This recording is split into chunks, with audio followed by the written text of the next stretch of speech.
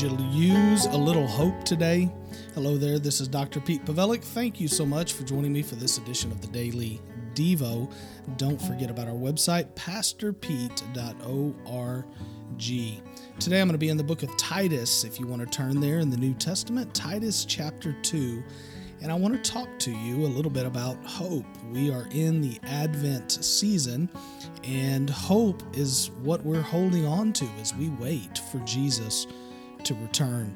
I want to start in verse 11 where it says this: "For the grace of God has appeared, bringing salvation for all people, instructing us to deny godlessness and worldly lust, and to live in a sensible, righteous, and godly way in the present age, while we wait for the blessed hope, the appearing of the glory of our great God and Savior, Jesus Christ."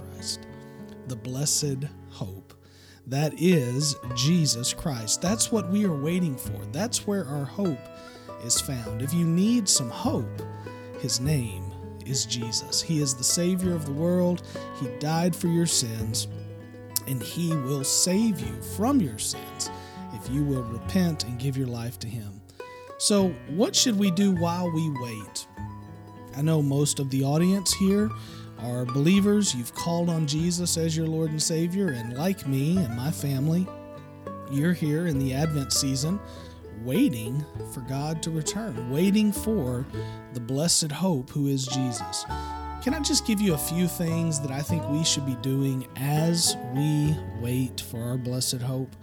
The first thing is we should watch. We should be watching as we wait. We should be expecting Jesus to return. Our eyes should be on the horizon. We should be looking up, knowing that He's coming back.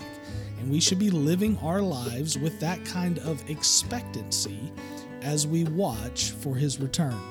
Number two, we should worship. We should be gathering together with God's people on every occasion we possibly can, and we should worship. We should worship in private. We should worship in public. We should worship at every possible opportunity in every possible way, because He is worthy of our worship. He is worthy of our praise. He is worthy of our effort when it comes to worship. We should not be in the habit of skipping church. We should not be in the habit of skipping Bible study. We should not be in the habit of skipping worship. We should be worshiping while we wait.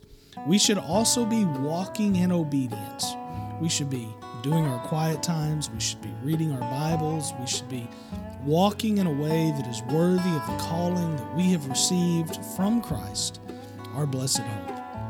We, after all, share His name. We are called Christians after Christ. We are His disciples. We are a reflection. We are His hands. We are His feet. And so we should be walking in a way that honors the King of Kings and the Lord of Lords. So we're watching, we're worshiping, and we are walking in obedience. And then let me give you this last one. We should be witnessing. We should be telling people about the blessed hope, about Jesus, and about how they can be saved. If you have never given your life to Christ, I pray you would do it today. Call on Him, confess your sins, and believe this day. And if you have, be watching, be worshiping, be walking in obedience, and be witnessing to everyone you can. Come visit me at pastorpete.org.